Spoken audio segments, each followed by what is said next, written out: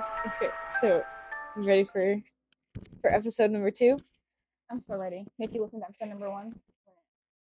Post it on Spotify and everything. Yes and no, because I'm the one that edited it. I knew exactly. I listened to that thing 1,000 times, so I just I'm a bot. I turned it on and I turned my volume all the way off, so I didn't have to listen to it again because I've already listened to it like a million times. Fucking. I think that we have like what, a total of 50 listens on it right now. Yeah, which is actually I'm super excited. It makes me so giggly inside. But I honestly think like 10 of those are from me. So we have like 40 listens. Nice. I don't know if it counts like each listen or if like it each counts person. each listen or if it counts each account. Well, if it counts each account, then we're chilling. Count each listen, and then 10 of those are from me. Yeah. We finally came up with the schedule, which is good. Yes. No, So we're gonna be releasing every Friday or Friday. Oh my gosh. Every Friday. Okay, cool. Our visuals will be posted the night that we record, which is on Mondays. We record on Mondays. Oh, I forgot. I don't know what day it is. We record on Mondays, so we'll put out the visuals then, and then we'll put out even more visuals on Wednesday. That way everybody's not waiting super long in between posts. Also, excuse my chewing. I don't know if it'll even pick it up, honestly. Our daily questions that we have for each other came up with the idea of posting them on Instagram as polls when we come out with our episode. So that'll be cool. You guys can look forward to that every Friday too. It'd also be so interesting to get everyone else's like answers and like their feedback. So hello and welcome to Best Schools Podcast. Hello. If you're new here, we talk about all things paranormal, murders, all things spooky and kooky.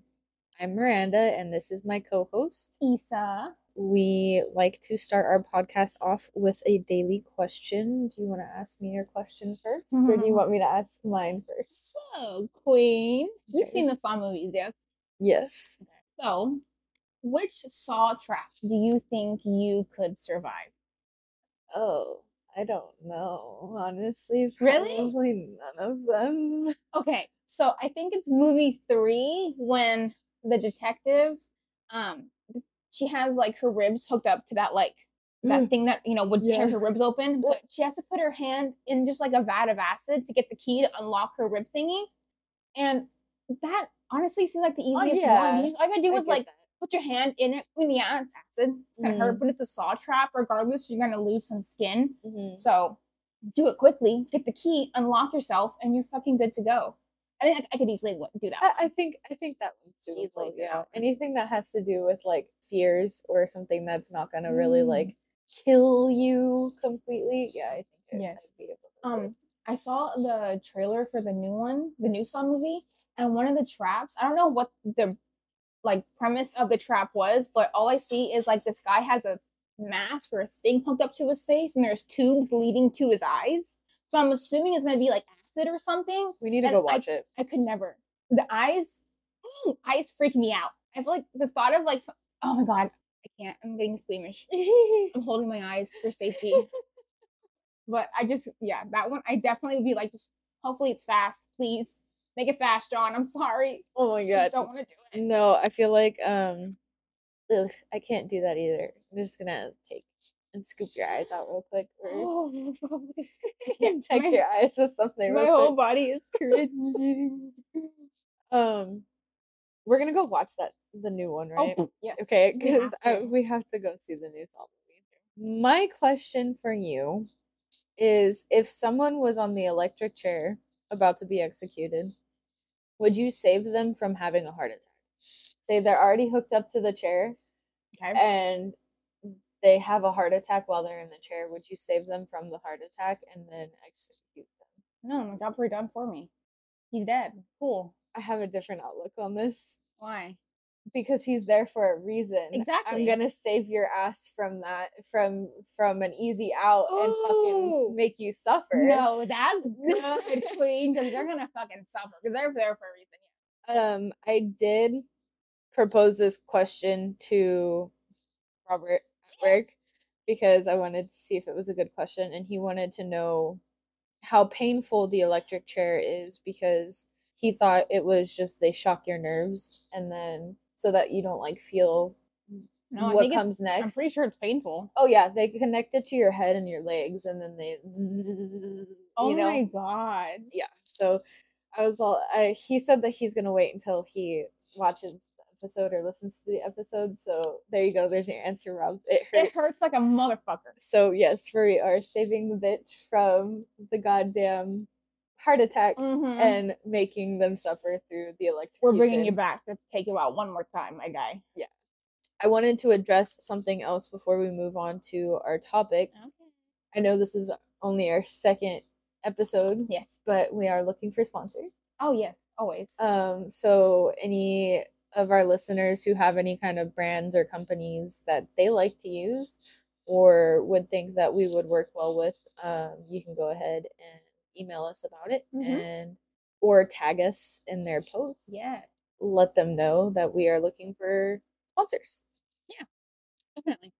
But what's your topic today? Because I know that you have a missing person story, but we don't know each other's topics. We decided that we're not going to tell each other anymore. I know, and I'm excited. I'm not going to tell each other anymore because I feel like it did. I got too excited to like tell you about my story the first time. Yeah. So like, especially since you like knew what it was going to be about. But my story this week is going to be on the Yuba County 5.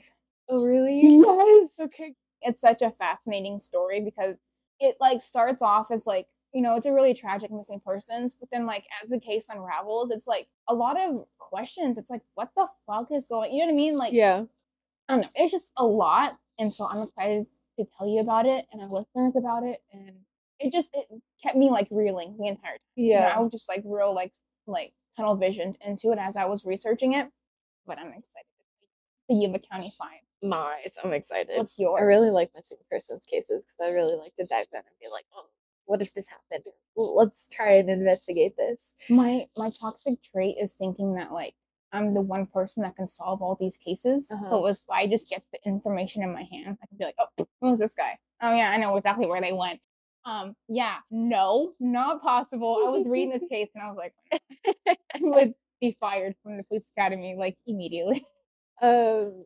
My topic is called the Snedeker house. Queen, what the fuck is that? It's a paranormal I've never heard of that thing. You might recognize some names that I do say though. So yeah, we'll see. Okay. We'll see. I'm excited.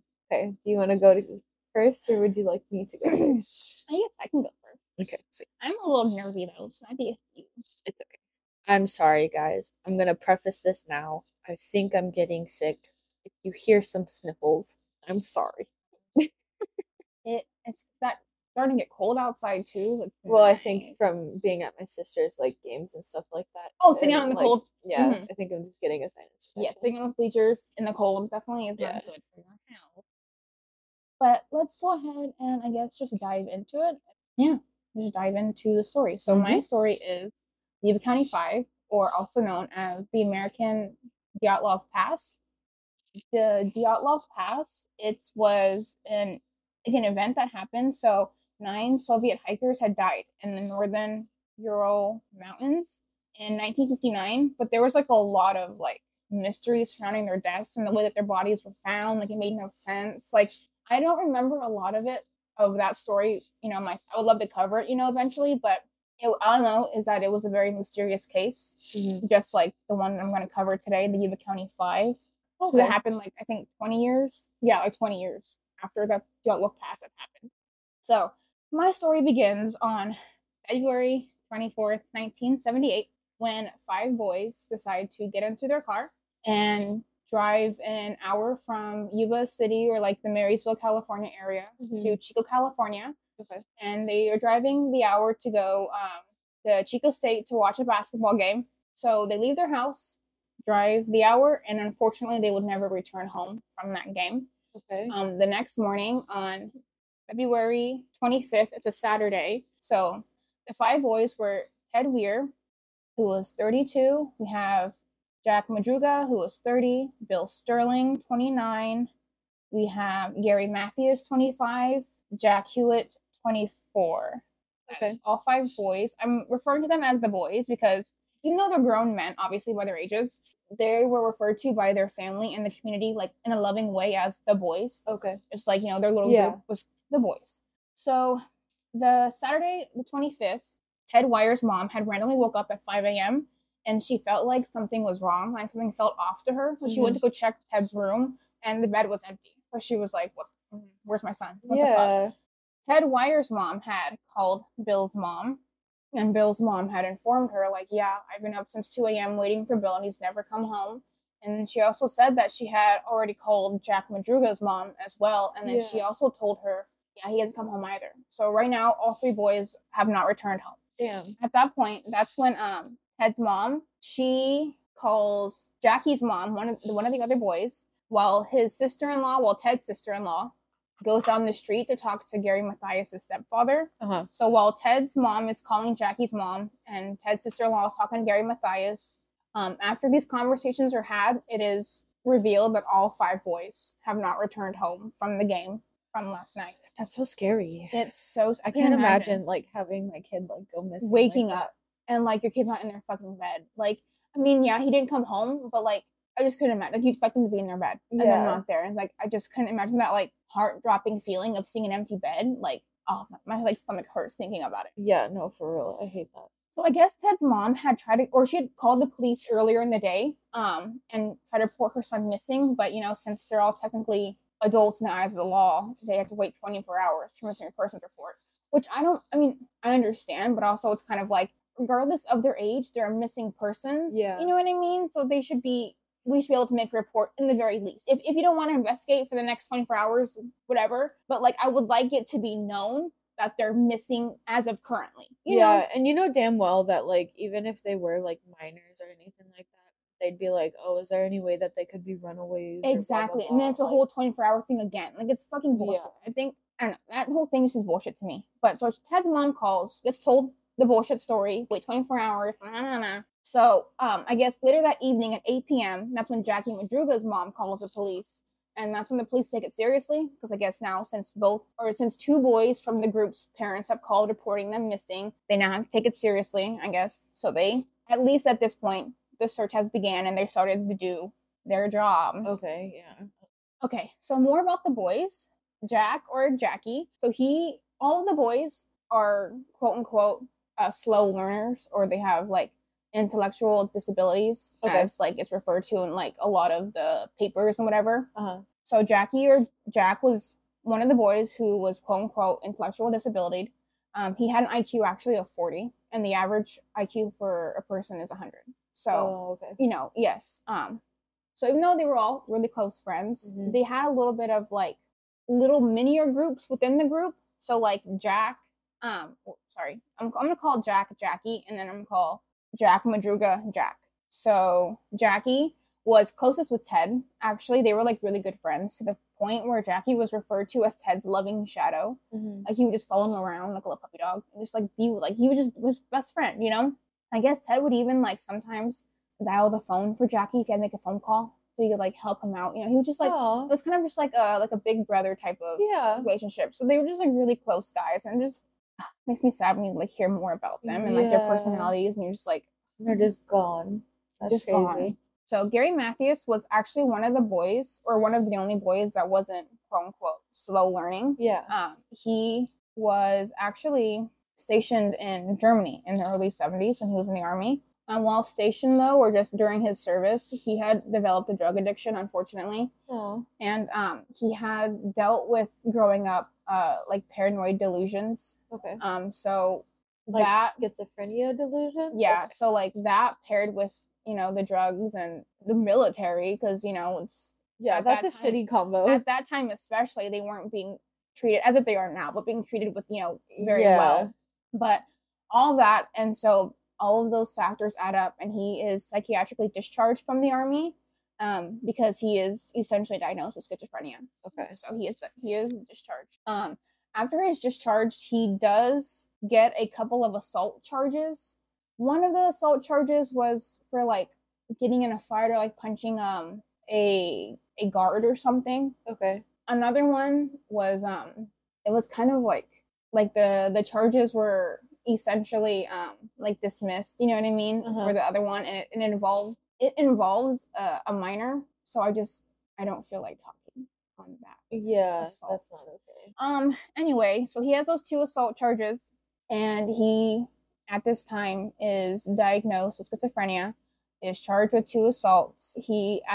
As far as I'm aware, not on medication. So he's just kind of going through the motions as best as I guess he can, as much as he can, you know, dealing with his paranoia and whatever else is being thrown at him from his mental illness.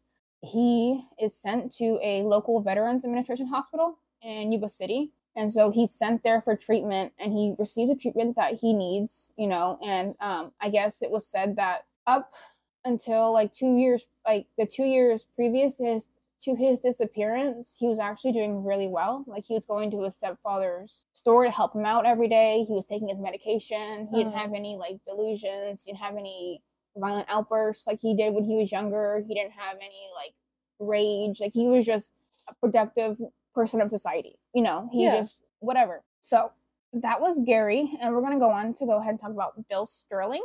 So he was also had quote unquote intellectual disabilities, but all the boys were really sweet guys. But Bill, so he would go to like mental hospitals to like try to just talk to like the patients there, and he would read them religious texts, try to like help them and like pray for them, and like try to just spread what he knew to him as like love and happiness, you know, because like to him, he really enjoyed his religion, so he wanted to spread that to the people who were hurting, you know. So Bill would go do that at the mental hospitals in the area. Jack Madruga, he was also an Army vet, just like Gary Mathias was. Jack actually served in Vietnam in '68, which is crazy. Like, yeah, that's a hard thing to go through. And it puts it in like perspective, like the timeline and everything. You know, you just think of like, I don't know. For me, I feel like Vietnam was like 100 years ago. It wasn't, but you know what I mean. It's just like, fuck, that's so like, you know, it's just crazy, but it wasn't. So he served in '68. He wasn't formally diagnosed, but he was, you know, his family said that he was, you know, slow at learning. It took him time to kind of pick things up. He was just kind of, I guess, too trusting. You know what I mean? He was just kind of like one of those, he's kind of like childlike. You know what I mean? Okay. That childlike innocence within him, you know? Yeah. He was very sweet, very kind. He also had, so only 2 of the boys out of the group could actually have their license. That was Gary Mathias and Jack Madruga. Okay. Could actually have their license, because the other boys had issues with like they couldn't understand why you had to stop at a stop sign other than for pedestrian safety. You know what I mean? They needed more context. Yeah. So they couldn't have a license because they couldn't understand simple rules of the road like that. You know what I mean? I can't imagine like having a brain that like overly like analyzes. I mean, it must be exhausting. I overanalyze things, but like to overanalyze like that simple things like that's crazy. It could be like he's just like they were just very like they were very like curious and wanted to know more about it, and also they just didn't like understand like why do we have to, because to them it's just like, well, if there's no one there, can I just go? And it's like, you know what I mean, but like you have to stop at a stop sign in case someone is walking, because you don't always see every angle, you know. They just couldn't like pinpoint that reasoning, you know. Okay. So because of that, most of the boys couldn't obtain their license, but Jack Madruga and Gary Mathias could. So Jack Madruga had a teal and white Mercury Montego, and I saw a picture of this car, and it's fucking beautiful. Like, you know for a fact he was rolling on those damn streets with fucking style. Like, that, it was a beautiful car. Awesome. Like, I love that for him. But he took a lot of pride in his car. He loved his car. Yeah. So he would let no one drive his car. I mean, if I had a car that nice, I too would be like, get the fuck away from my car. Like, only my hands on the wheel, because you're not touching my baby. Yeah, don't touch it. Don't scratch it. Don't touch it. Don't look at it. He took a lot of pride in it. But that was the car that they were driving the night that they had went missing. Okay. And that brings us to the last boy, Ted Wire. He, like the others, was super sweet. He was actually like, so sometimes I guess he would wave to strangers, you know, just to be nice and friendly. And if they didn't wave back, he would get all like his feelings would get hurt, and he'd get kind of sad. I know, so sad to think of like him waving and people just being like, oh, and like walking away, and him being like, oh, and like slowly putting his hand down, like it literally hurt my feelings. I was like, oh, well, yeah, like if I somebody's feel gonna smile at you, like and wave to say randomly, hello. like for me, if I'm having a bad day and I'm like walking around somewhere and somebody like smiles at me randomly, if you're a creepy dude, obviously it's gonna make me feel some type of way. Yeah. But like if you're just somebody random and you realize that like I'm having a bad day and you're just gonna smile at me, it makes me feel better. Yeah. Like and to just somebody's like smiling and waving at you, and I'm just like, oh, I'm just looking away with the poor guy. Shit, dude. Also, a fun fact that I wanted to share about Ted. So are you crying? Are you no, okay? I'm okay. Okay. So this is my fun fact. So Ted had once bought $100 worth of pencils, and that exchange rate or that currency today would be $775. That's crazy. I don't know if that's how many pencils he had bought, but Ted, that's crazy. I'm a stationary girly. I love pens and pencils and highlighters and markers and stuff like that. I love all of that. So I get the obsession, but Ted, $775. Ted, okay. Well, you know really what? needed to write a lot of things. When I just, you know what? I just love that he loved his pencils. You know, good for him. Yeah. He loves his pencils and loved to wave at people. Okay, good for them. So that was our 5 boys. Unfortunately, went missing on the 24th. So the 24th came, 25th came, 26th, and then the 27th is when the car was discovered by a forest ranger. Okay, so the car was found. Yes. Okay, cool. The car was found. What is that? Like 3 days later? Yeah, 2 days later. Actually, 2 days later after they were reported missing. 2 days after reported, the car was found by a forest ranger. But this is where it starts getting kind of weird. So the car was found 50 miles off of their normal route, and it was found within the Plumas National Forest. Oh, what the hell? I have a picture of their route. I'm gonna put it on the Instagram. I'm gonna show you also. Okay. But it's a very obvious deviation from the route. Like it's a very hard fucking left. So it's like, what caused them to take such a hard deviation? Especially because when they went on this trip, one of the boys had brought like 4 maps with him. So he like was prepared on every aspect of every level to get lost or to find his way home. You know what I mean? Yeah. So it's just weird that they were 50 miles off of their normal route. I wonder if they like maybe heard of like an after party or something, you know, and was like, oh, let's try and go, and then like either couldn't find it or did find it and then tried to find their way back home and then didn't. So the boys are actually like something about the boys is that they're like very like schedule oriented. Okay. So they're gonna go to so they had plans to go to the game, go straight home, and because they had their own basketball game the Saturday the next day. So they were very excited for that game. So they wouldn't have just like, oh, we're gonna go to a party real quick, because they knew they had to get up early for their game the next day. And even some of the boys had told their parents, hey, like make sure I wake up in the morning for my game. I don't want to be late. So they were very excited for that game. You know what I mean? Okay, so now it just makes me feel like the car was staged. Like it feels weird, you know what I mean? Because they had all met at that vocational center, you know, the rehab center, where they all play basketball together. So what they bonded over was their basketball. So they were very excited for this game on Saturday. So it just makes no sense for them to be like, oh, I'm gonna go take a quick detour and like essentially maybe end up missing their game because of it. Yeah. You know? So the car was found.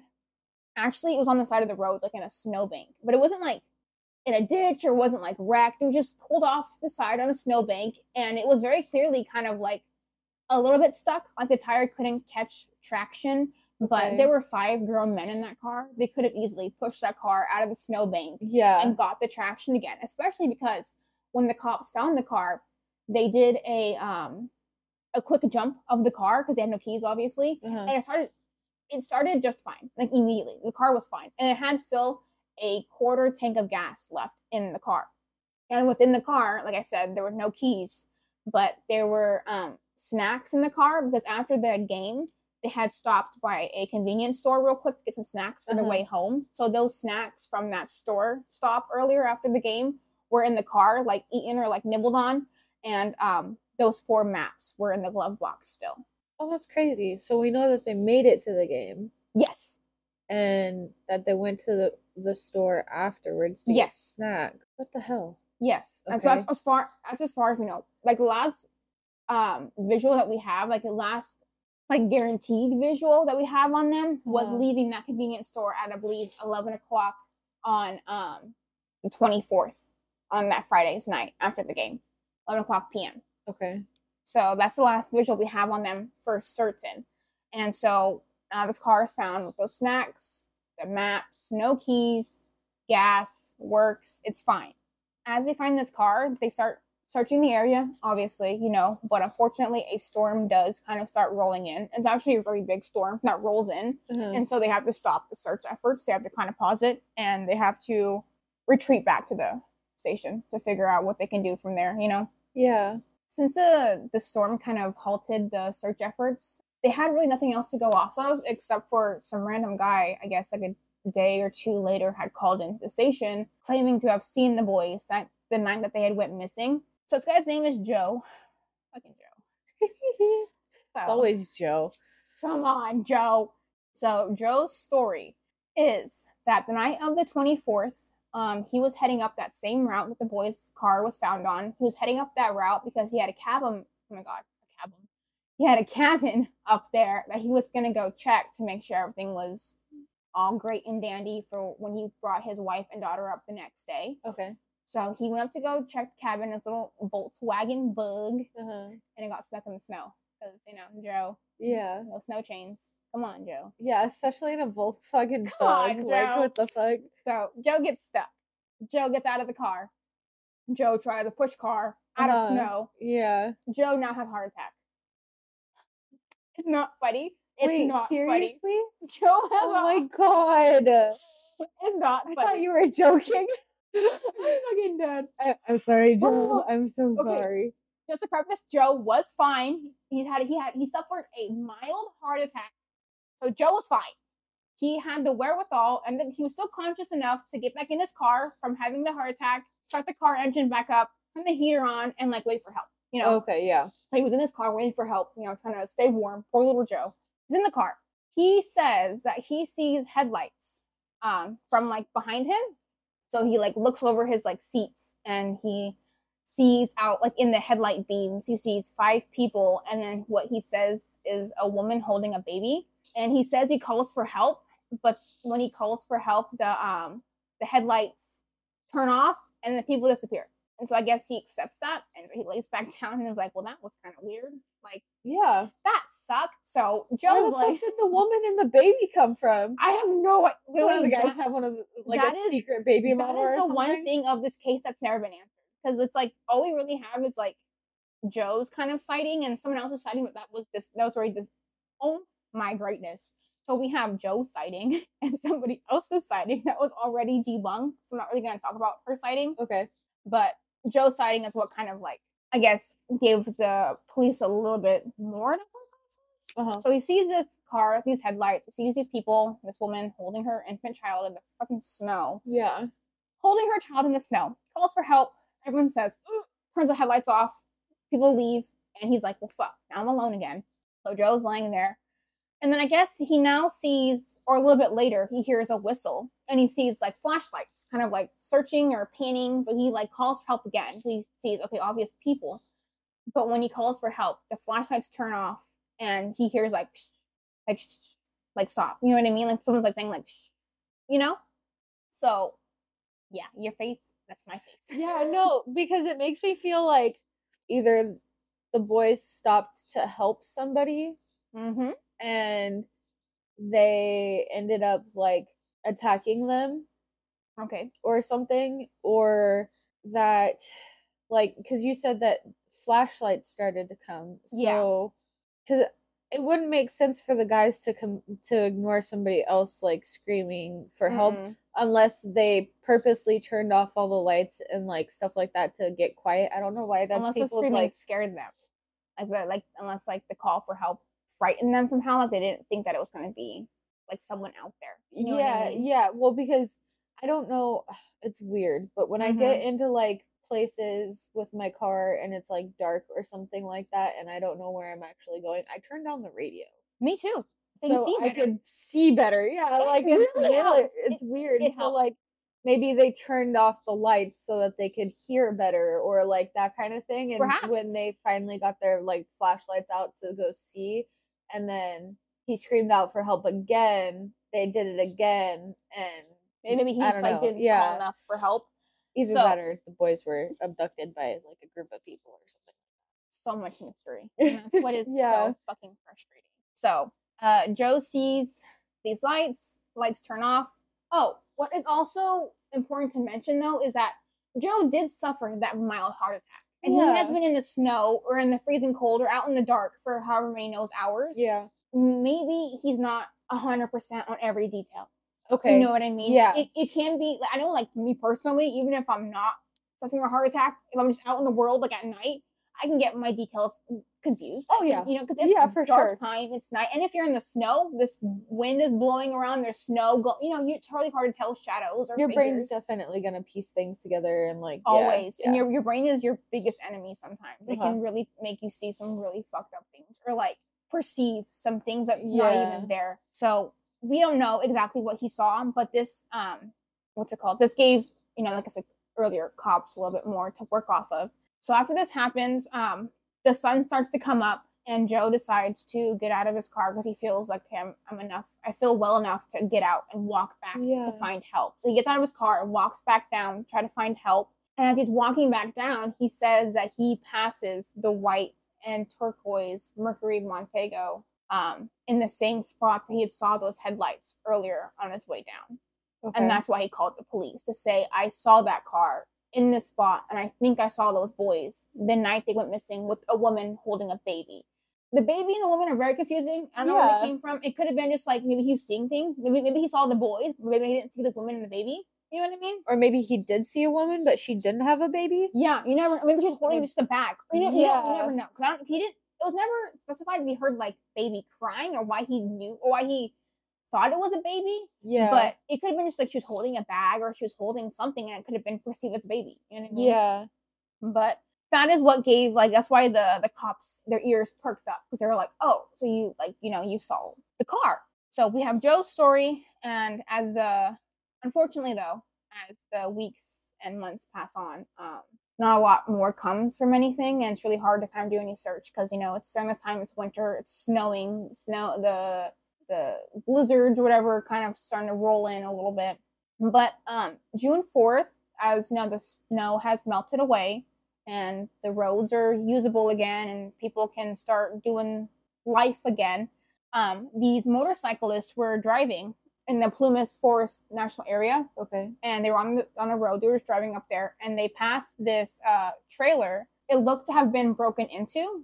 And I don't know. I guess they just kind of like decided to stop and like check it out. So when they went to go look into the trailer, they opened it and they were hit with a horrendous smell. Ew. Yeah. Oh no. Yes, queen. So they walked in and laying there on the bed was Ted Weir. Oh, I know. So Ted was laying there and he was wrapped in 9 sheets. I saw a couple different sources say that he was wrapped like mummy style, or he was also just like kind of like tucked into bed like he was going to sleep. I don't know which one it was. I really didn't want to like look for like pictures or anything. Yeah. So I'm just gonna put both out there that he was found wrapped for sure in 9 sheets, either in mummy style or he was in like going Mimi style. So here's the thing. If it was mummy style, then we know damn well that it was foul play and somebody was getting ready to bury him.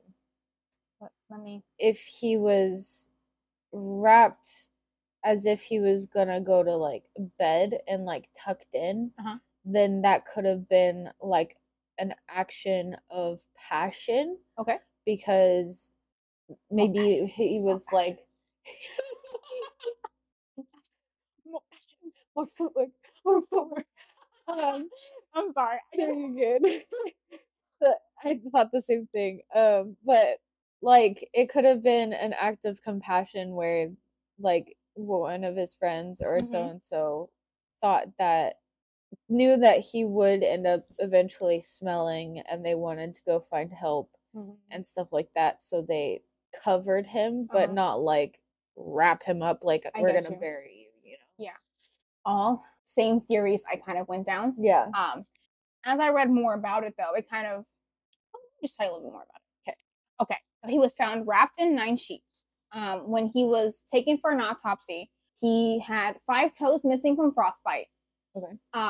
And he was severely emaciated. So he was very like skin and bones. He was Oh, sunken. okay. Uh-huh. He was around like 200 pounds, I guess. You know, before when he went missing, and he looked to be around like 90 to 100 pounds. Oh shit. And what also is really weird about this is on top of him looking like he lost so much weight, you know, which is weird. He had so when he left, he had no facial hair. When they found him, he had a little beard, and it was determined to that he had actually been alive 8 to 13 weeks after his disappearance. So he had just recently passed when they found him. Oh, that's crazy. Yeah, yeah. So when they were searching, like all those other days, like before the storm really hit, he was alive. You know, and it makes me that Yeah. breaks my heart. Anyways, so that's a lot of more weirdness that's coming in. You know, like he was alive for 8 to 13 weeks. He had facial hair. He had lost so much weight, and within the trailer itself, there were the only real items belonging to the boys were a pair of shoes, and those were Gary Matthews' shoes. They Now were he's walking around with no shoes? well, Ted's shoes were gone, so it's Oh, thought okay. that because Ted, I guess that night Ted was wearing boots and Gary was wearing sneakers, and Uh, if they're in the snow and say Ted's unable to use his boots, maybe Gary was yeah. like, "I'm gonna use your boots, go get help," you know, Yeah, makes or sense. something. Yeah. So the trailer, it said it was 19 miles from the car, but I guess that distance was like recalculated or like remeasured Uh-huh. because it. I guess some author had wrote a really intensive book. I don't know what that book is called. I am so sorry. I didn't really like look more into that. That's okay. He wrote this really intensive book on this case, and he had inquired like a lot of help for it. And so he had someone be able to actually go do remeasurements and like actually get like a pinpoint precision on the distance of the car and the trailer. And it was found to be actually more around 11 miles. And his assumption is maybe the 19 miles came from like a tabloid, you know, misprint, and they all just kind of ran with it. Yeah. Because that back in, what is it, 78, that happened. You know, like when I Yeah. was reading articles through about this, I read an article by the Washington Post, and that was made in like 78, 79, and there were so many like grammatical errors. It was ridiculous. Like no one fucking proofread this shit before they sent it out, so they obviously were just typing and sending shit out. Is that the time where they were started typing the newspaper, or is that the time where they were still using like the like? No, they were typing. Oh, okay. It was on like I think it may have been like honestly, I am so bad at like human history. I'm really hard. Me I too. can't. Well, that's why I'm like I don't know if that's like during the time where like everybody was starting to type up like newspaper articles or if Literally. some places were still using like the newspaper printing where you like physically pick out the letters and then numbers and stuff like that and put it in there. I think they were using a typewriter. Oh, okay, okay. I trying to pinpoint like our the modernization of humanity is so hard for me because I'm like we could have been using the quill yesterday, 1,000 years ago. I don't fucking know when the quill was used or not used. I just know that I use a pencil right now. Yeah. Like I don't fucking know. So I think they were using a typewriter though. That seems more like of the time period for me at least. A typewriter, you know what I mean? 68, 78. Sorry. 1978? Yes.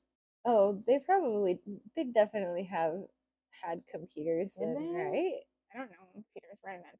I don't know. We're gonna totally get roasted. Oh, sorry guys. We don't know anything. So where the fuck was I? You were talking about the shoes, him being found in the trailer, wrapped up, mummifying and Oh stuff. yeah. Oh yes, the 19 miles. It came from that. So within the trailer itself, as well as Ted Weir's body, there was propane tanks, like wood and stuff for fires, and like there were 2 cabinets that were locked, but one was left locked, one was open, and there were some cans of food from like the, what is it called, the little like stash, you know what I mean? The pantry? Yeah, there were some stashes of, or there was some cans of food from the pantry that were eaten. The cans were opened using a military grade can opener because it was left there and it was shown, you know, and like one of those can openers that are like straight, have that little curve at the end. You know what I mean? Yeah. I have no idea how the fuck to use those.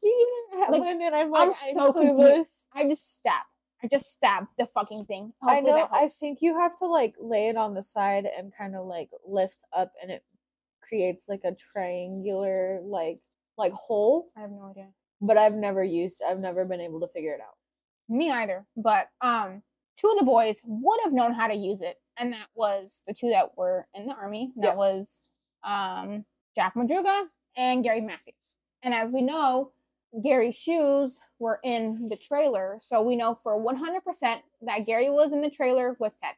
Okay. Yeah. So, of the food that's been eaten, it was around 36 total rations were eaten.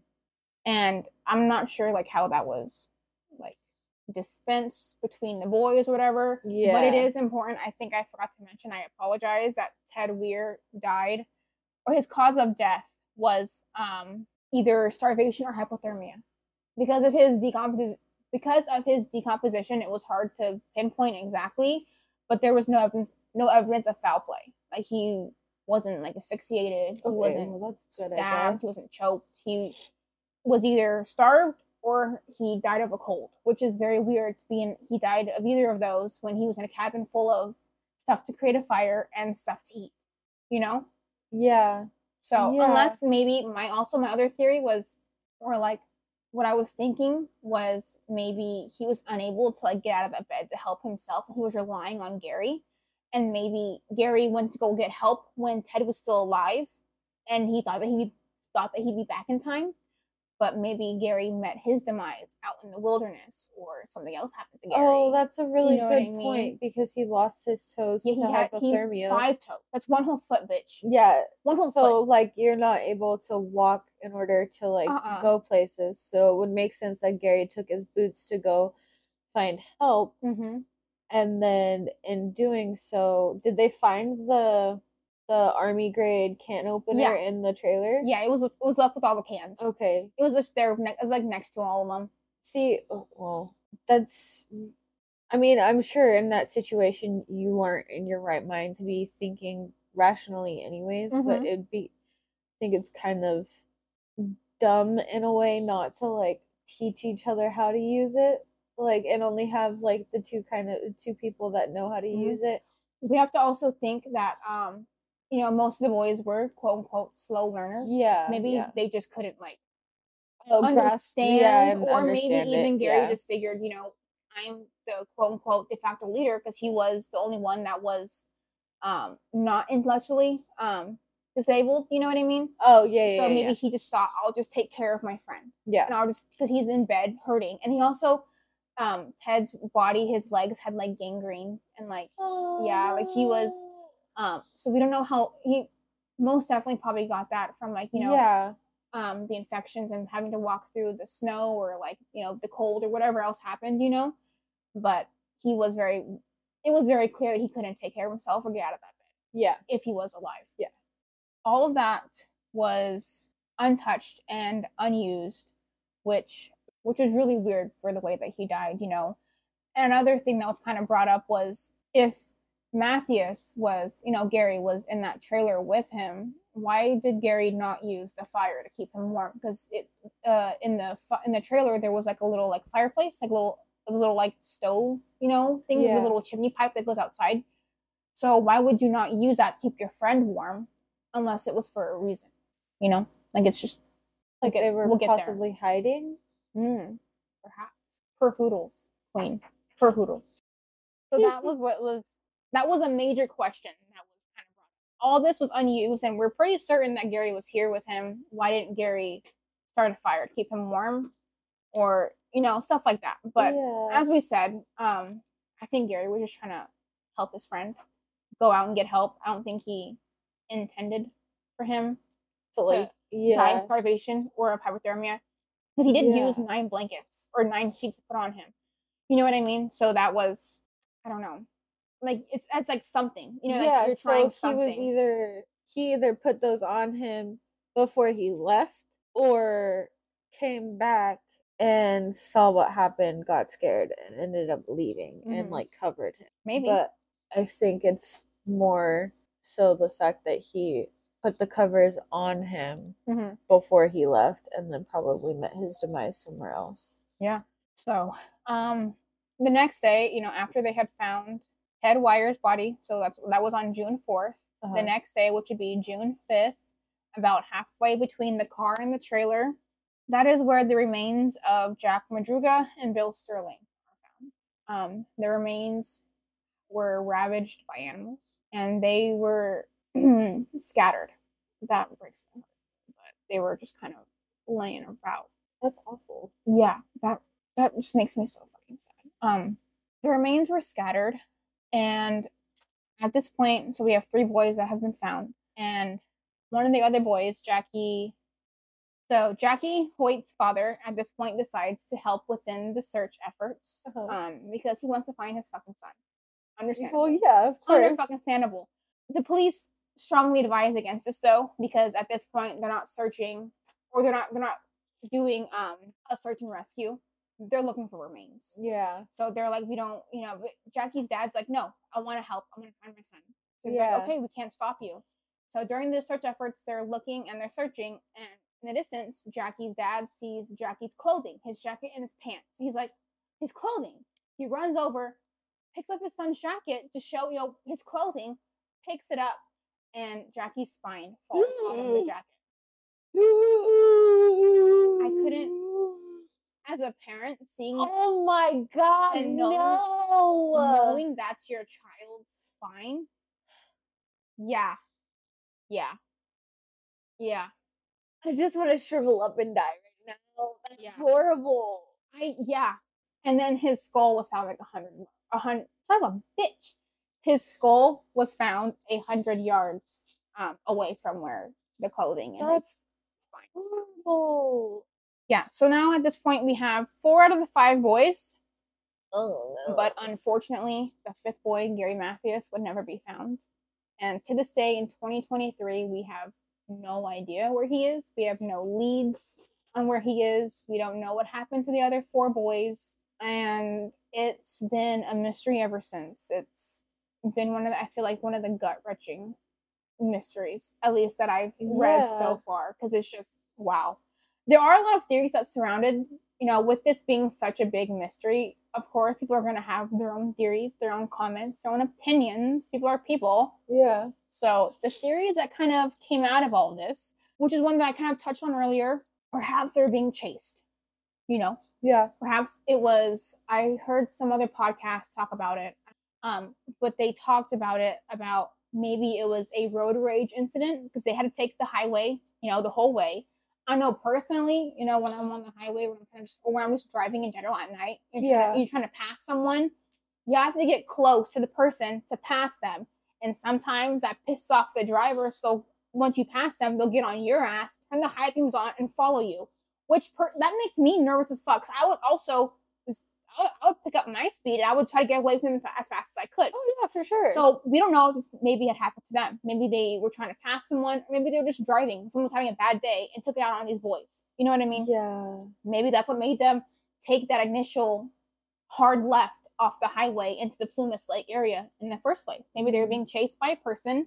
Maybe they got driven off the main road into this other road. And I had one of those incidents. I know, Queen. Exactly. Crazy bitches. People fucking really, it's like you would really risk fucking us both getting in an accident, other than just fucking being like, oh, that bitch, and just taking it as it is. Yeah. Like, just take it as it is. Someone passed you. Okay, live with it. Like, keep driving. Don't fucking cause an accident, kill someone, and kill yourself. Or follow them on their way home. And make them scared. Yeah. Like, people are fucking people. And I hate people. Any losers. So, the theory that they were being, possibly chased, it maybe had made them take that wrong turn in the first place. And once Yeah. they're on that turn, I'm not sure if one of the 4 maps covered this area because they really weren't expecting to go this way anyways. So maybe they just went this way, had no map coverage on, because there was no MapQuest, no fucking GPS. Yeah. Did they have the damn Siri? Well, even if they went that way, with it being a storm or whatnot, they possibly couldn't see what Confused. street that they were on, or like Maps are confusing as fuck, bitch. well, not only that, but like driving in the dark is way different. Like And I've the told you snow. this before. Like I've come to your house at nighttime and your light wasn't on outside, and I wasn't able to pinpoint what house was yours, even though I had your location. Yeah. Like I still It's was hard. unable to, and I'm like, I'm a blind bitch. I wear glasses, so it's like I got 4 eyes. I still can see at night. yes, for real. And even like places that I know like the back of my hand, like even driving at nighttime there is really hard for me too. Like I can't pinpoint anything, so it's understandable for them to like get lost or like try and figure out where they are by getting out of the car when it becomes daylight or like that Exactly. kind of thing. And also with it have being such a snowy day, or like, you know, a snowy area, the light reflecting off the snow, that's gonna hurt your eyes. That's gonna be bright, or it's at least gonna, oh, my ankle. Oh, my ankle. My ankle's at a weird angle, sorry everybody. Or it's just gonna distract your, it's gonna, what is the word? Disable your view. You know what I mean? You're not gonna be able to see very well. So this could have been, you know, what had made them go off the road. A theory that I kind of thought of. It might be a little in the supernatural wing of things. Okay. Perhaps it was a flesh roamer. You know what I mean? I'm not saying the freaking name. Roamer? Yeah, I'll spell it. I'm gonna spell it for people because I'm not gonna fucking say it and call it to my house. Okay. SKINWALKER. I was gonna say it. I didn't want to say. Don't you dare call them to my house. What advice, everyone listening? Don't say the name. Call them flesh roamers. Literally say it all the time. I know you fucking do. I'm like over here saging my house every time you fucking do. Okay, so my theory was maybe it was a flesh roamer.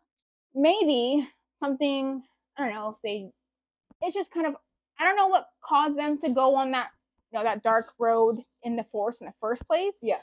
But maybe once they were there, they encountered something supernatural, like a flesh roamer. And maybe that is why when Joe earlier was yelling for hello or whistling, the lights turned off and no one answered, because flesh roamers are known to be mimics and mimic human voices and mimic calls of help. Yeah. So perhaps they got there, dealt with someone calling for help, tried to help, realized what the fuck was calling for help. They got spooked. Maybe in the jumble of things, they lost where their car was because it was snowing. A blizzard had begun. Maybe they were confused and they just kept walking. They found the trailer. I'm not sure. Or, you know, we know that some of the boys had died between the car and the trailer. Maybe from the car to the trailer, they had dealt with the flesh roamer. Yeah. Maybe the boys are being picked off one by one by this flesh roamer. And when the call for help had came, they didn't want to answer because they didn't know what was calling for help. You know what I mean? Yeah. That was my theory. I mean, granted, there are some holes in it, but I think that with no other answers out there, this is, I mean, for me at least, because I believe in this type of stuff, it makes a little bit of sense to me. Or it could have been even a Wendigo. Because in those areas in the forest, especially national forests, there is so much creepy, crawly cryptids out there in our national forests themselves. Yes, sir. That we don't know what the fuck is in, especially the Plumas National Forest when it's during a blizzard time. I don't know what the fuck that blizzard brought out. Because sometimes birds fly south for the winter. What if fucking cryptids fly north for the winter? I don't know, bitch. True. So you were talking about flesh roamers. Thank you, Queen. You're welcome. There's actually a movie that stars Natalie Portman. I love her. I can't remember what it's called. My cousin Brittany will have to remind me. Let us know, Brett. It's a I think it's a pretty low budget movie, but it's a scary movie, And one of the scenes, there's 3 girls. One of them is Natalie Portman's character, and this thing, it walks in through the door, and it has the shape of a bear. What the fuck? But when it like roars, a human voice, scream and voice of the person that it previously ate. No. Yeah. No. Yeah. No. Yeah. Oh. And it's basic, and it doesn't do anything to you unless you react. And like on the Avatar. One of the girls reacted and it ate the shit out of her. Like, it got in her face and was screaming. I would have screamed so too. Gross. I would have freaked out too, bitch. But my theory is for the boys going missing is that maybe they weren't getting chased, but maybe they possibly just ended up getting lost because they were driving in the dark. Yes. It was stormy. Yes. And so they turned down the wrong road. Something happened to their car, coincidentally next to another one having issues too. And because I feel like it would make sense to have something else happen in the same area that car did, because like it would mean that that whole area of the street was affected by the same thing that specific spot was, or whatnot, like the ice or whatever. And the boys got out to investigate or whatever, and ended up like trying to backtrack a little, maybe, to get help, and then ended up not being able to find any place. Didn't take the maps with them, got even more lost, stumbled upon a trailer, broke into it, and were there for a little bit, and maybe he died of gangrene. And then they covered him, decided to leave because they can't just stay there with a dead body. Unfortunately, people just, up and leave. And when they left, they all ended up like passing away, because you said the 3 boys, they were found with 3 or 4. There were 5 boys that day, so yeah, there were 3 found outside, like toward going to the trailer. Okay, so were all 3 of them just bones? Yes. Okay, so we don't know if they possibly also got frostbite, died of gangrene, and then that's the got theory. picked by animals, sadly. Yeah. And then Gary, since being in the military, we don't know what kind of special training he might have had.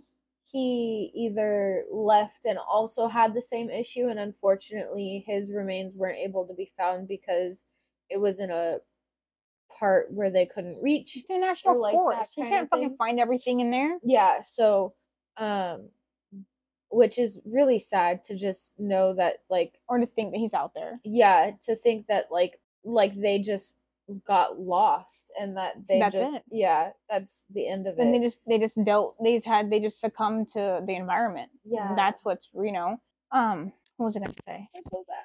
No, it's so sad. Oh, another, since a well-known theory, since Gary has never been found, is that they think that Gary did it. Because he suffered his paranoid delusions. He had schizophrenia.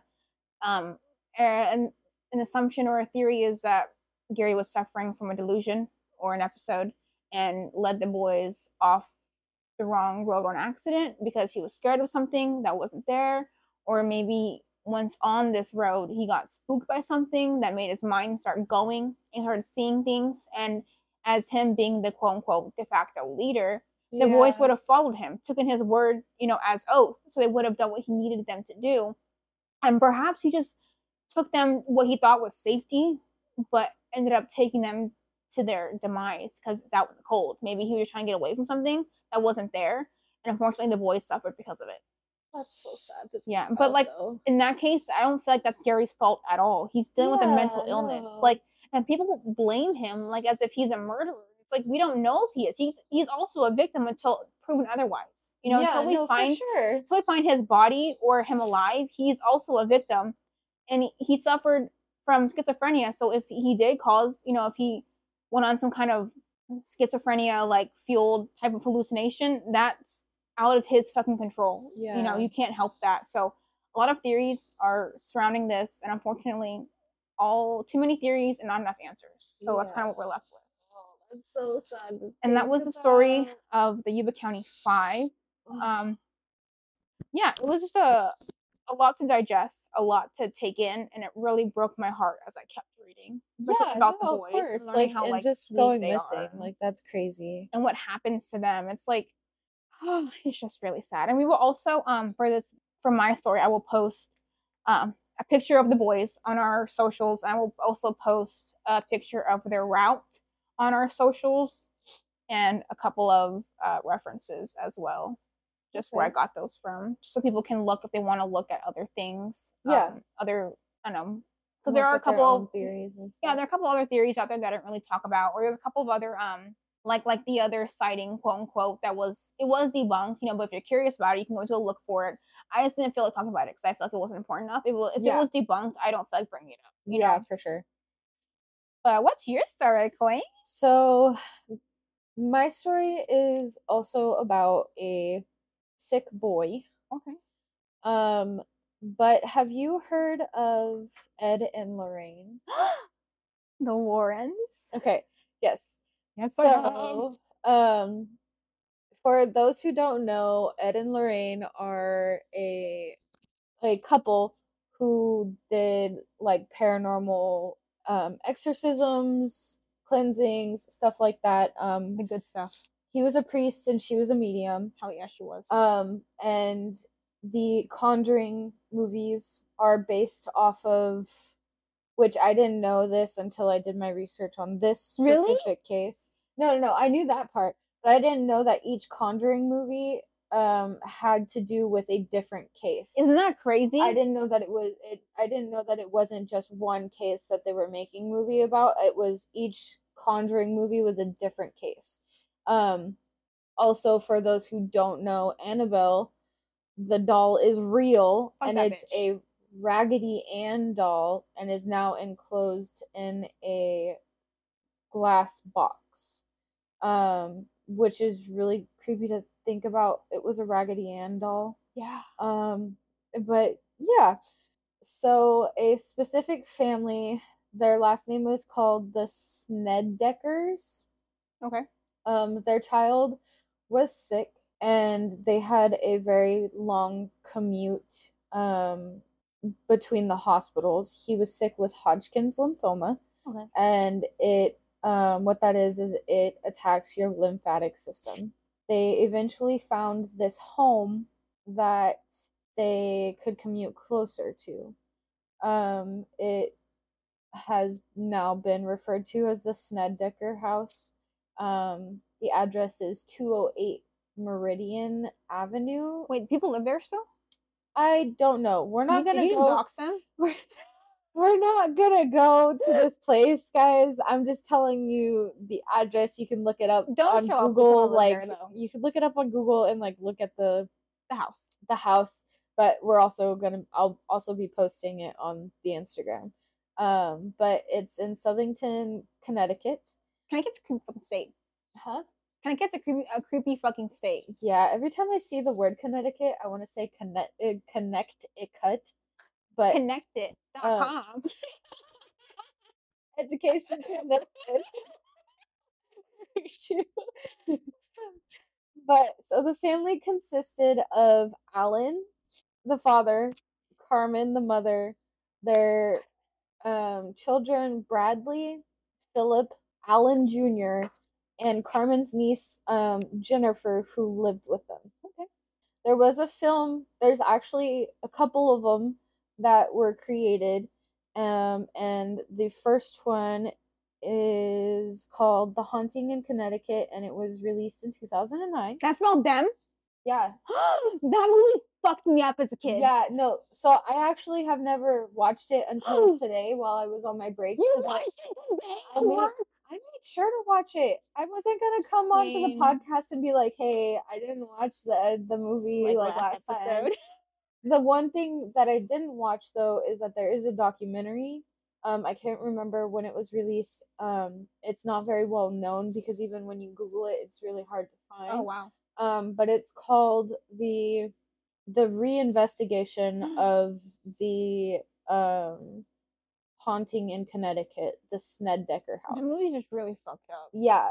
So like I really want to do more of these cases by Ed and Lorraine. So if anybody has like a specific like one that they want to hear about, like I can all of them go deep in depths. I want to do like a full series. All 300 and something. Jeez, yeah. I want to do a full series on their cases and creepypasta cases. Yes.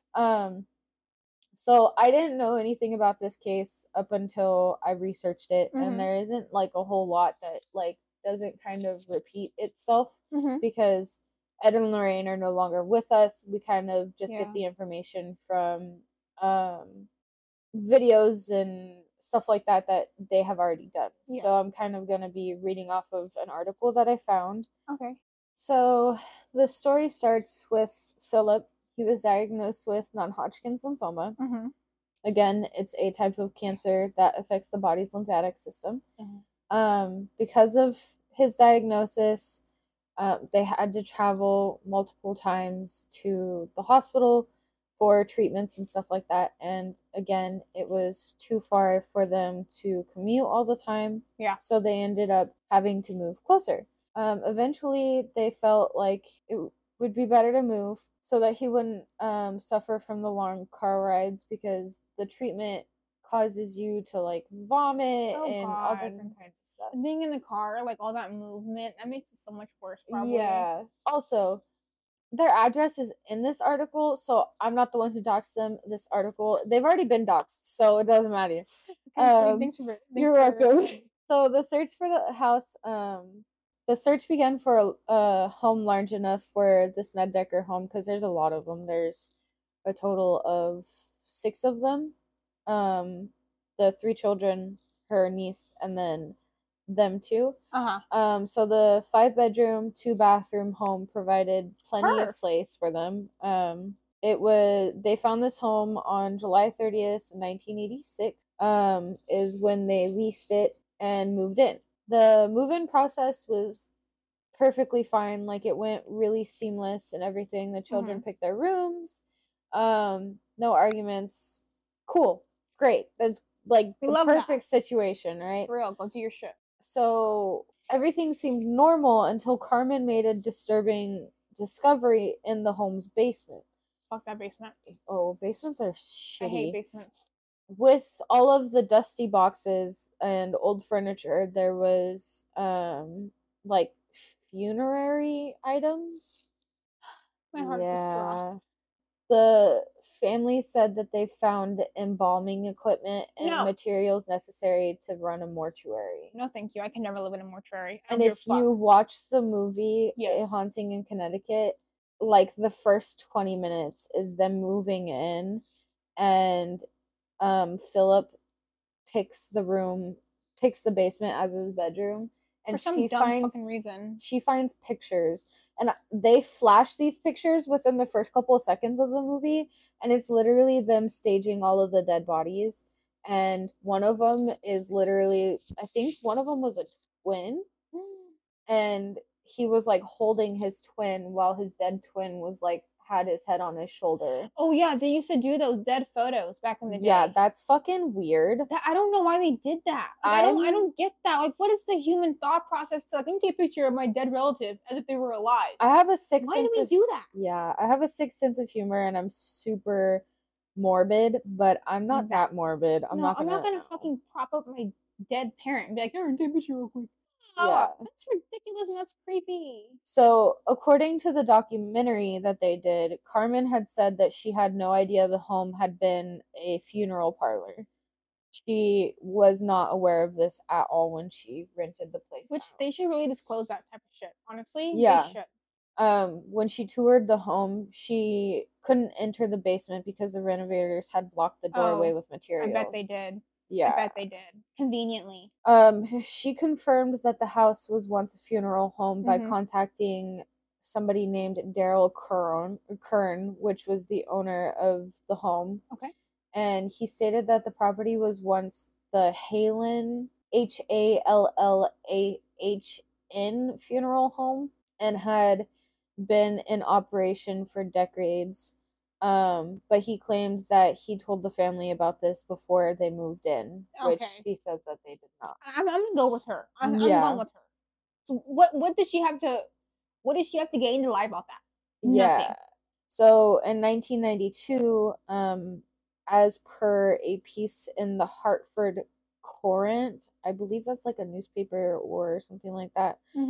The disturbing fact did not prevent Carmen's son Philip and Bradley from claiming the basement as their bedroom. So not only did Philip take the basement, but Bradley also. For why? There are 5 good ones upstairs. Go pick one of the other fucking 4. I'm assuming because they were the oldest ones and they wanted like a space. Yeah. Well, yeah, you're right. It's a 5-bedroom. There's 6 of them, obviously. I don't know. It's weird.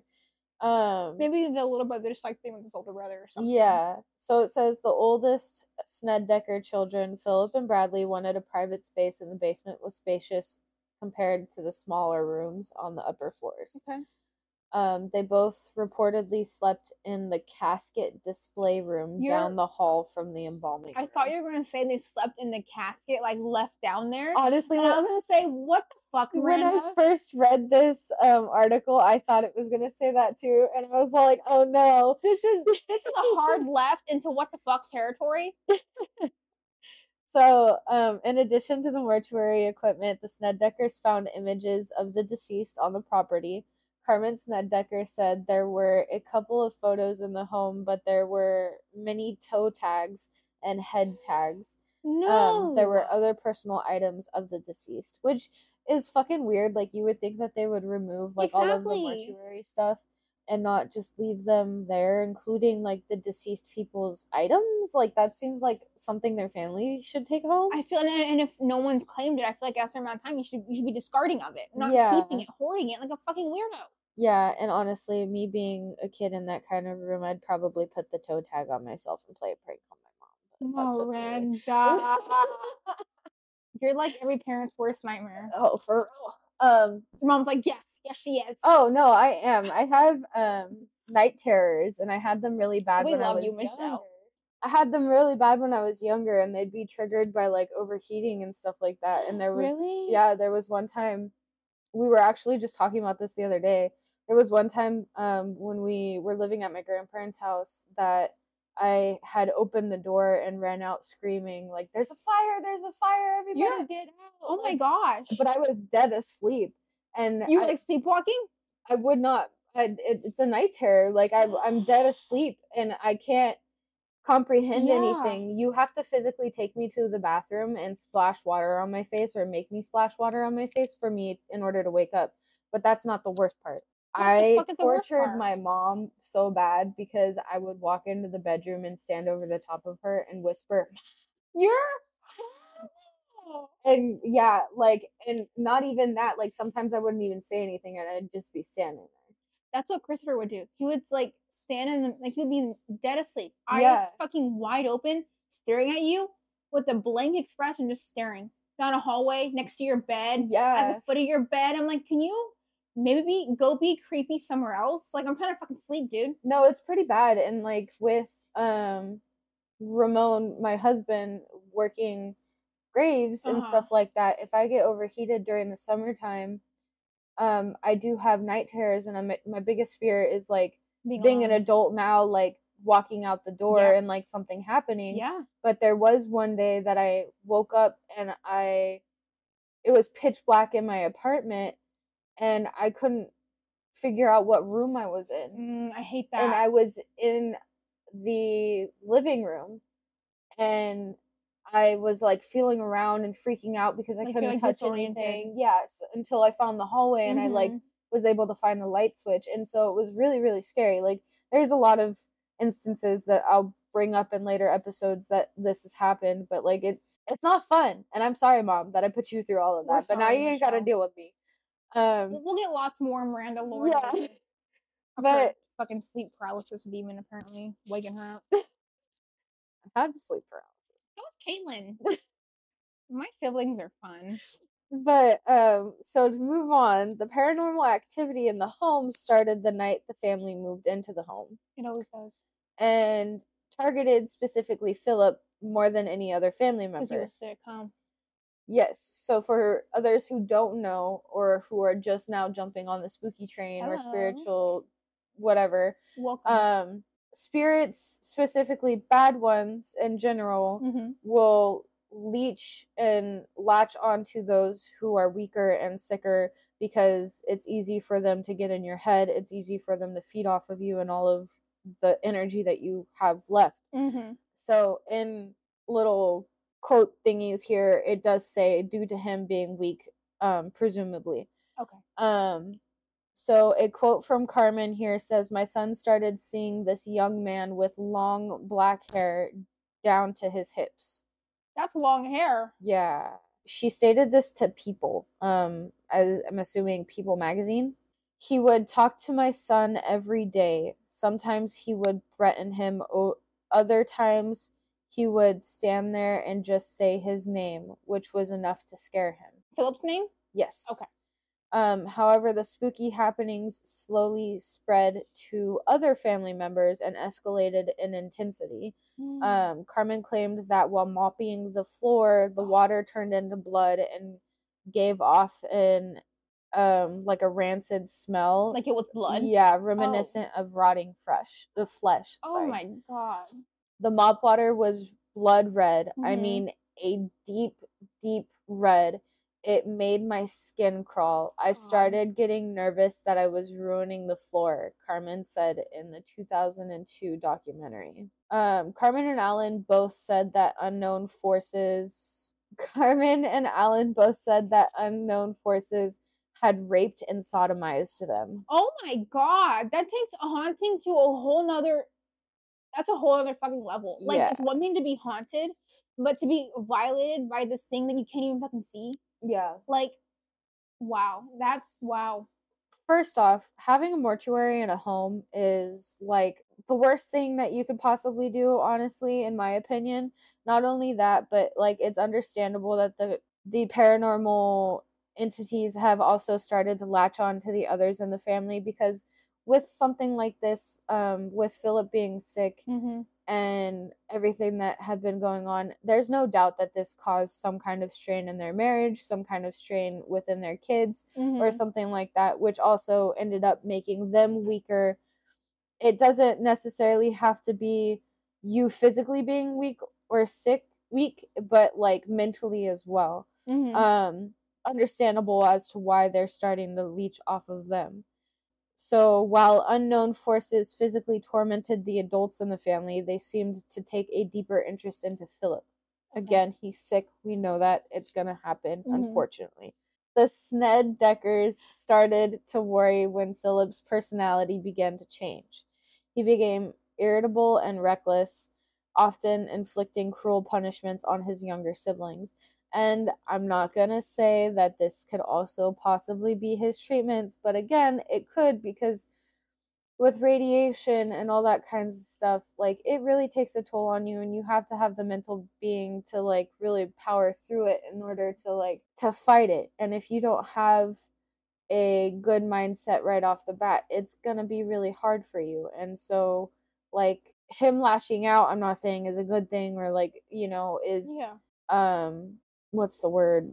Excused? Yeah, it's not excused, but that could also be another reason why he was acting out. I'm not trying to debunk anything. I'm just, No, just definitely. stating facts. And also from like the movie, like when you watch the movie, like the guy that plays Philip, he's like makes it very known that he's like he can tell that he's putting strain on his family because of his illness. Because of they have to move because of him. They have to do this because of him. He feels all of this weight on his shoulders, plus dealing with his illness, which could, easily a 17-year-old boy can make them lash out or make them, feel like, or what's the word, internalize things. So I said what I said, but I might take it back now that I'm reading this a little bit more. Okay. It says, on one occasion, Philip placed Bradley on a gurney and spun him around until the younger boy begged him to stop. Yeah, that was in the movie too. He also locked his brother in a chest and walked away.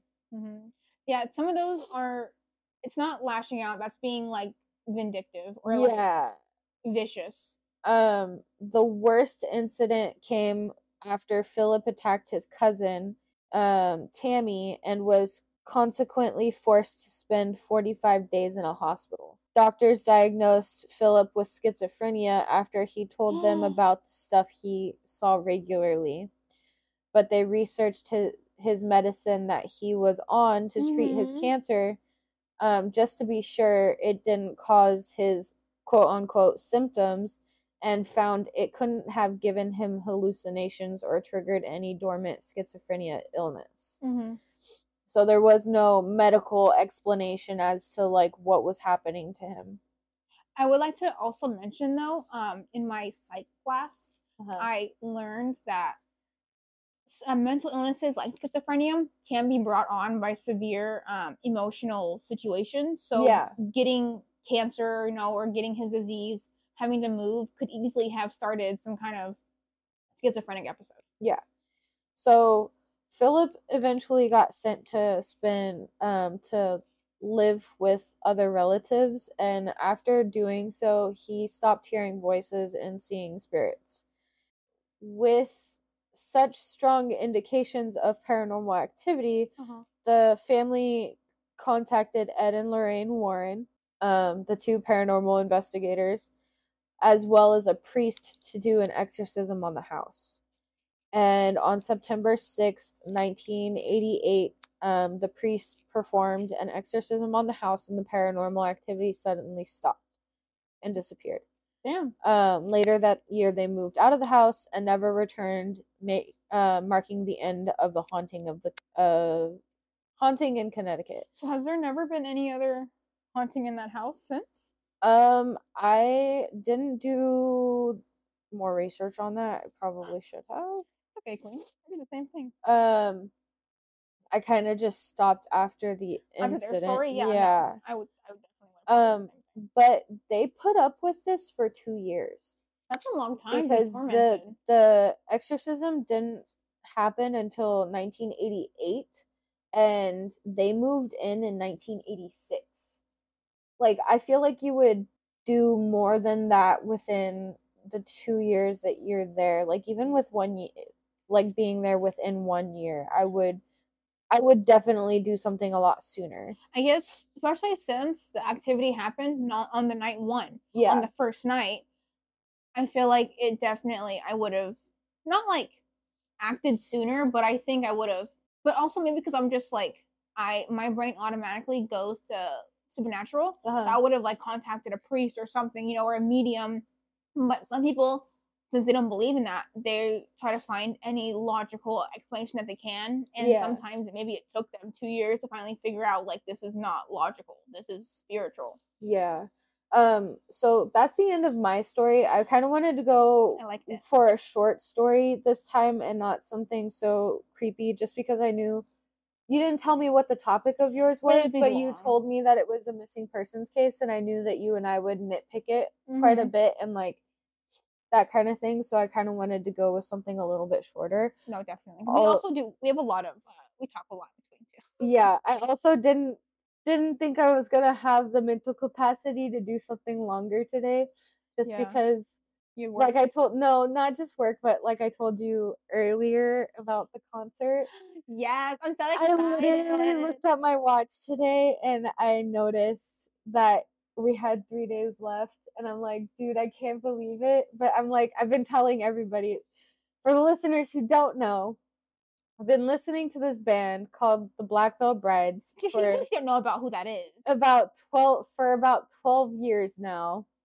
And I finally get to meet them in person and go see them like headline and everything like that. And I'm like freaking out. Like I saw that there was 3 days left, and I was freaking out. I literally was shaking. I was gonna get a Monster when I got to work today, and I woke up because I was shaking, and then I made myself physically sick from being anxious. Queen. Yeah, I know. So I'm like, when it comes to actually meeting them, and I know Issa's gonna do her best to take Candid. I'm just going because I have the biggest FOMO.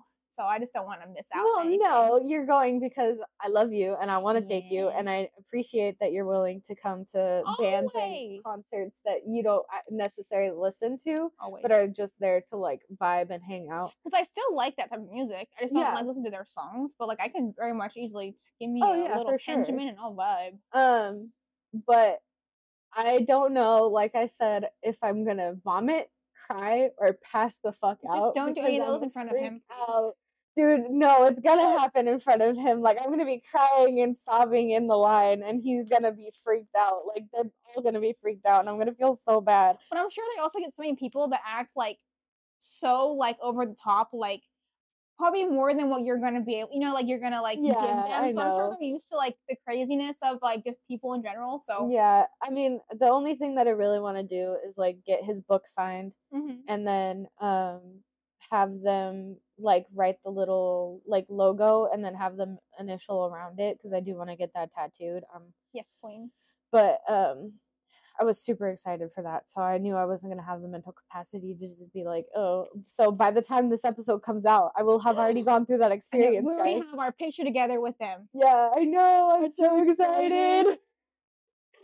But it'll be super fun. Oh my gosh. Do you have any ending thoughts or anything like that? Not really, love. No? Not really. Okay. I guess, I don't know. Thanks for the human ashes. Those are delicious. Oh, don't say that without context on here. People are gonna think I've murdered somebody. She brought me human ashes. I make, it's basically called Muddy Buddies, but I make homemade Muddy Buddies, and for like Christmas most of the time, and we call it reindeer shit, but I've started to make it for Halloween, so I just call it humans ashes because it looks like somebody burned some ashes or whatnot. Like someone got burnt to a crisp. Yeah. Someone found that electric chair. Oh my gosh. But that's like my, I guess, final thought. Like we said in our first initial episode, if anybody has any suggestions or stories of their own, go ahead and send us an email at bestghouls23@gmail.com. Or you can follow us on Instagram at bestghoulsapod and click the link tree for anything else. We will be working on those polls the day of the release of the episode. So if you haven't checked out the Instagram before you came to this episode, make sure you go check that out. But this has been Best Schools Podcast. Thank you so much for listening. Thank you for listening. And also, real quick, sorry to cut you off, Queen. I just want to say I am so proud of like all the editing that you do for this, because I could never. Thanks. I literally. You said that you sat there for like 7 hours with your face in your damn laptop. I would have given up within like the first 30 minutes. And I was like, bro, I was super hyper fixated on it. It happens. No, I love that. I didn't like cut out a whole lot other than like super long pauses or like and likes that we said like a lot. We'll get better. I did definitely leave some of them in there, but I felt like I did a pretty good job at like not like making it seem like it was edited. I feel like I was very coherent, and I really appreciate that, because a lot of the times I feel like I just ramble and I talk and my words get jumbled in between each other. So I appreciate you making me sound like I can speak English. But I just wanted to say thank you to you, and also to like everyone that's actually listened to our podcast. Yeah, like the first episode, we said earlier had like 50. Well, no, without me, like 40 listens. Yeah, but it's like that's like 40 people wanted to like hear what we had to say. Like, I love you guys and I appreciate it, and I am thankful to all of our family and friends that are absolutely like sharing everything. Yeah, no, it's been really great. I didn't think like we would have, or at least I would have like so much like support on my end. You know what I mean? So it's really nice to see like how many people are like, no, we want to see you guys do great and succeed, which I appreciate, and I love all of you guys. So I brought up the analytics. We have 53 plays. Yeah. And that's out of 2,500 people that have seen our Spotify. That's a lot of people that have just seen it. That's a lot of people, but like I think we did pretty great for our first episode. So that's pretty good. I literally I told Rob that, like, I think it was Rob, I'd be happy with just like 10 listens. Yeah, no, for like sure. I was just happy with 10 listens. Yeah, so and the fact that we have that many, my heart is so full. I'm super excited. We also have a TikTok. We do. It's I think it's just Best Schools. But I will update it something. later. It's on the link tree. Yeah. But yeah, this has been Best Schools podcast. And we will have oh sorry, what were you gonna say? You go on. What was I gonna say? And we have a new episode every Fright Day. Yes, every Fright Day will be our release. Yes. But we will see you next time, Spawnlings, and have a good night. Bye.